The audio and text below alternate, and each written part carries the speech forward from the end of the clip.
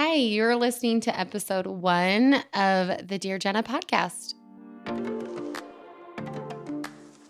Okay, hopefully you listened to the intro here so you kind of know what's going on. But essentially, I'm an expert in learning the hard way in life, the hard way. And so I'm here now on the internet and on podcasts giving other people advice. Very professional. So hopefully you listened to the intro where I gave my email, which is dearjennapodcast@gmail.com. And I need you to email me your questions, what you're working on, what you want to change in your life, and we're going to answer them anonymously on the show. So I'm really excited about the whole thing and that you're here. All right, so I wanted to have a first episode ready for you. And so I text my girlfriends. I have a group text from some junior high friends, actually, that I've been friends with for over 20 years. And it's called Hype Team, our group text. And we just hype each other up on any given day. And I just text them and I said, hey, I'm starting a podcast, an advice podcast, and I don't have anyone asking me advice yet. So give me something I can talk about. So my girlfriend Emily sent me a list of questions. And as a hype girl does, they're all awesome. But I love this one that she sent me, and it is, how do you find your passion as a woman, a stay-at-home mom, whatever category you find yourself in? And it's kind of funny that she would ask me this because I don't know where I was, but I was having to fill out a form about like a getting to know you form, something may have been at church or somewhere. And they're like, what are your hobbies? And I was legitimately stunned. I had nothing good to say. I was sure I didn't have hobbies. Because like right now my hobbies are just locking my bedroom door and laying in silence. So that's not very exciting to talk about, but I think we all really struggle with this, even though it may look like I have so many passions and I have such a direction all the time. That's not always the case, and that's not always how it feels for me. So I think what happens, especially as women, is we're just holding on to so much of what other people need that we have actually no idea what we need, what we like. And it's not that it's not in there. It's just that we're not taking the time to see it. And it's kind of funny. I was, the other day, my sister-in-law, they had come into town and she had come by and there was like this tiny little sock. And she said to me, is this our sock? And it's like the most miniature sock.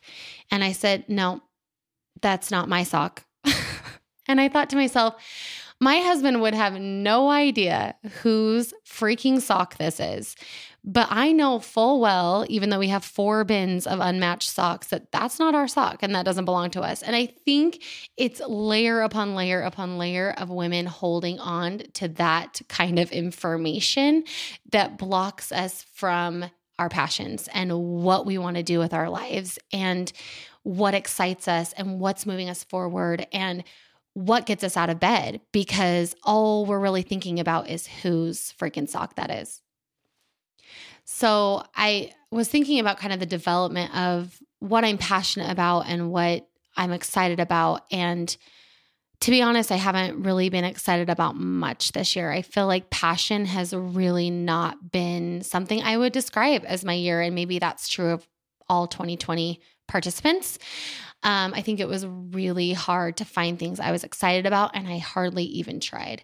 I think I just was getting by. And so actually moving forward into this year, that's something that I'm really focused on, is having fun, finding passion again, and getting excited. And that's so much of why I started this podcast, is because it's always something I've wanted to do.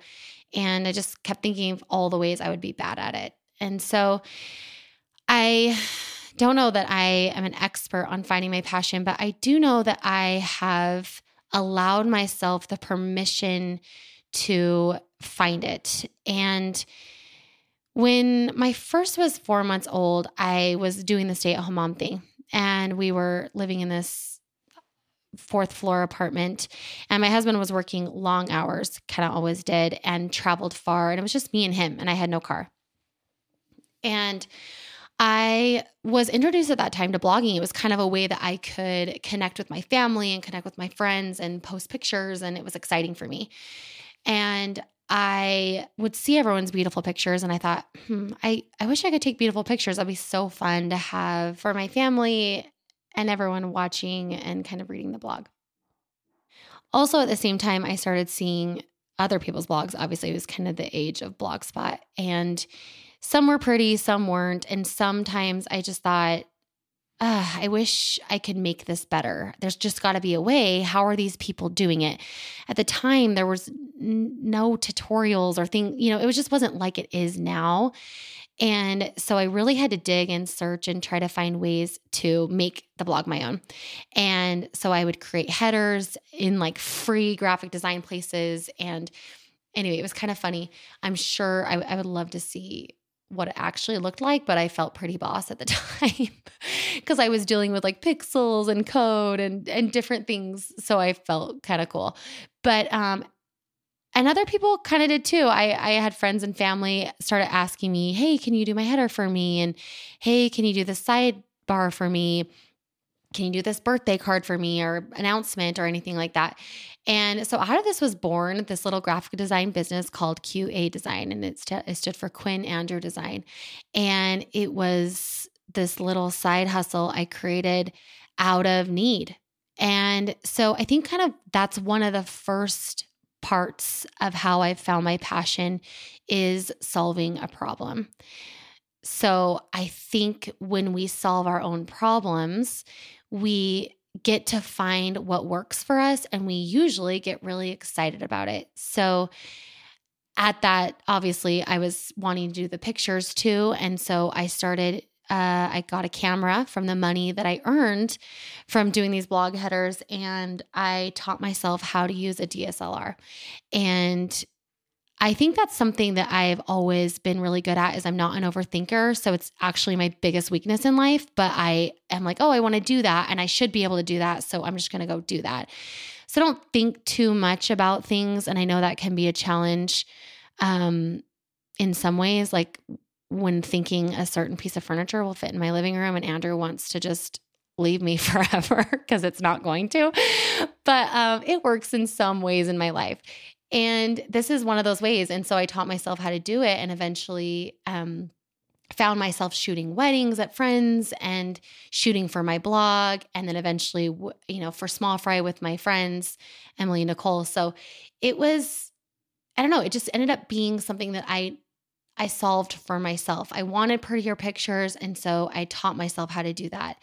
And I wanted a more creative, interesting, styled blog. And so I did that. And out of those two things happened to be born something that I could monetize, but that doesn't always need to be the case. I think a lot of times when we talk about passion, especially with women, the end result is money. And I love to make money, but it's not always what we need to be doing. And it doesn't always need to be the thing that passion results in. And actually, like I was saying, I think I found myself this last year only spending my time doing things that made sense for my family monetarily. And I lost myself in that. So I do think there's a balance that we have to find where we are problem solving, we are finding passion, and we are knowing why we're doing it. So I think problem solving for me has been one of the biggest ways that I found my passion. Later on, obviously, I created Skin Bay, and that was born of having a skin condition called perioral dermatitis. It's always hard to say. And I had it for like a year, and I tried everything, and it's a beast. Like if you've ever had it or you look online about it, it's just a nightmare, and it's this fungal situation, and it's just really not great.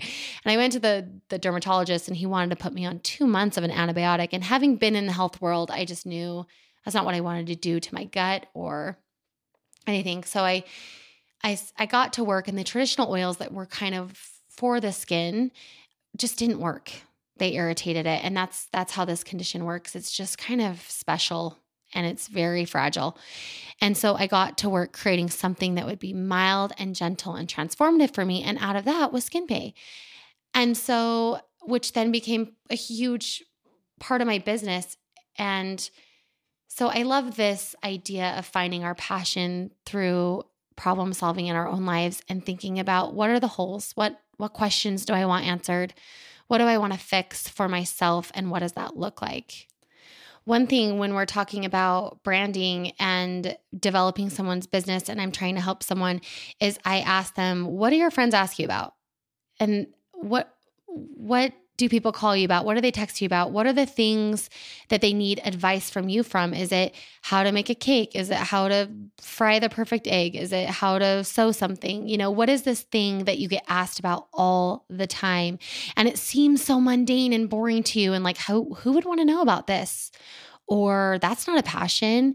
And I think we label things and put them under a box and say, that's not something to be passionate about. And all passion really is loving something that you're doing and being fairly good at it and loving it and getting pumped on it. And so I encourage you to think about and write down, what are those things that people come to you and ask you for? Another way I've found to find a passion is to try something new. And of course, that's, all of that began with problem solving and then trying something new. I think that gets so much harder as we get older. And I'm going to tell you a little story about skiing. So my whole family skis. My husband, his brothers, they go on these long ski trips. The ski trips, they used to be 3 days and they're 5 days. Now they're 7 days. I imagine next year's ski trip will be 2 months long. And I love it for them. We joke about it, but it's something they are so passionate about and they love to do together. So as the boys have gotten older and they race on a ski team locally and they love it too, and they do it all together and it's so fun. And I'm just hanging back with the babies and I love that. But I found myself last winter thinking, as my girlfriends are going up to the mountain all the time and everyone's skiing and having the best time, I was kind of feeling sorry for myself. And I was kind of thinking, everyone goes and does this fun thing and I stay back with the kids and I'm a martyr and I feel bad for myself and woe is me. And I realized I was doing that to myself because I was scared. I still am scared. And last year I put on my first pair of skis and I felt so overwhelmed. And I love my husband. He's so wonderful. And his favorite way to teach people to do them is just to throw them down a mountain, whether it's mountain biking or rock climbing or skiing. He doesn't really give you any instruction. He's just like, you'll figure it out.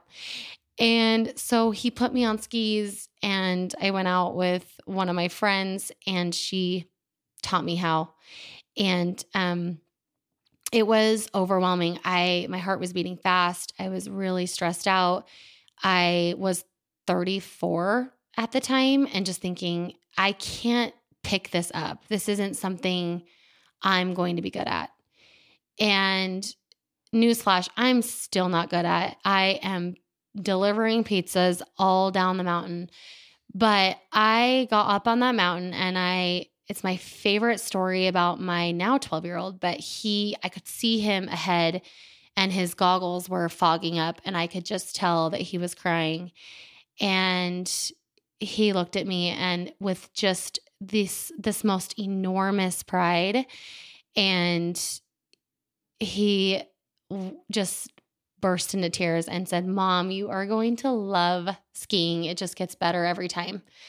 And I'll never forget that experience. And I didn't need to be the best one on the mountain. And I didn't need to be so cool and so chill and like skier babe of the century.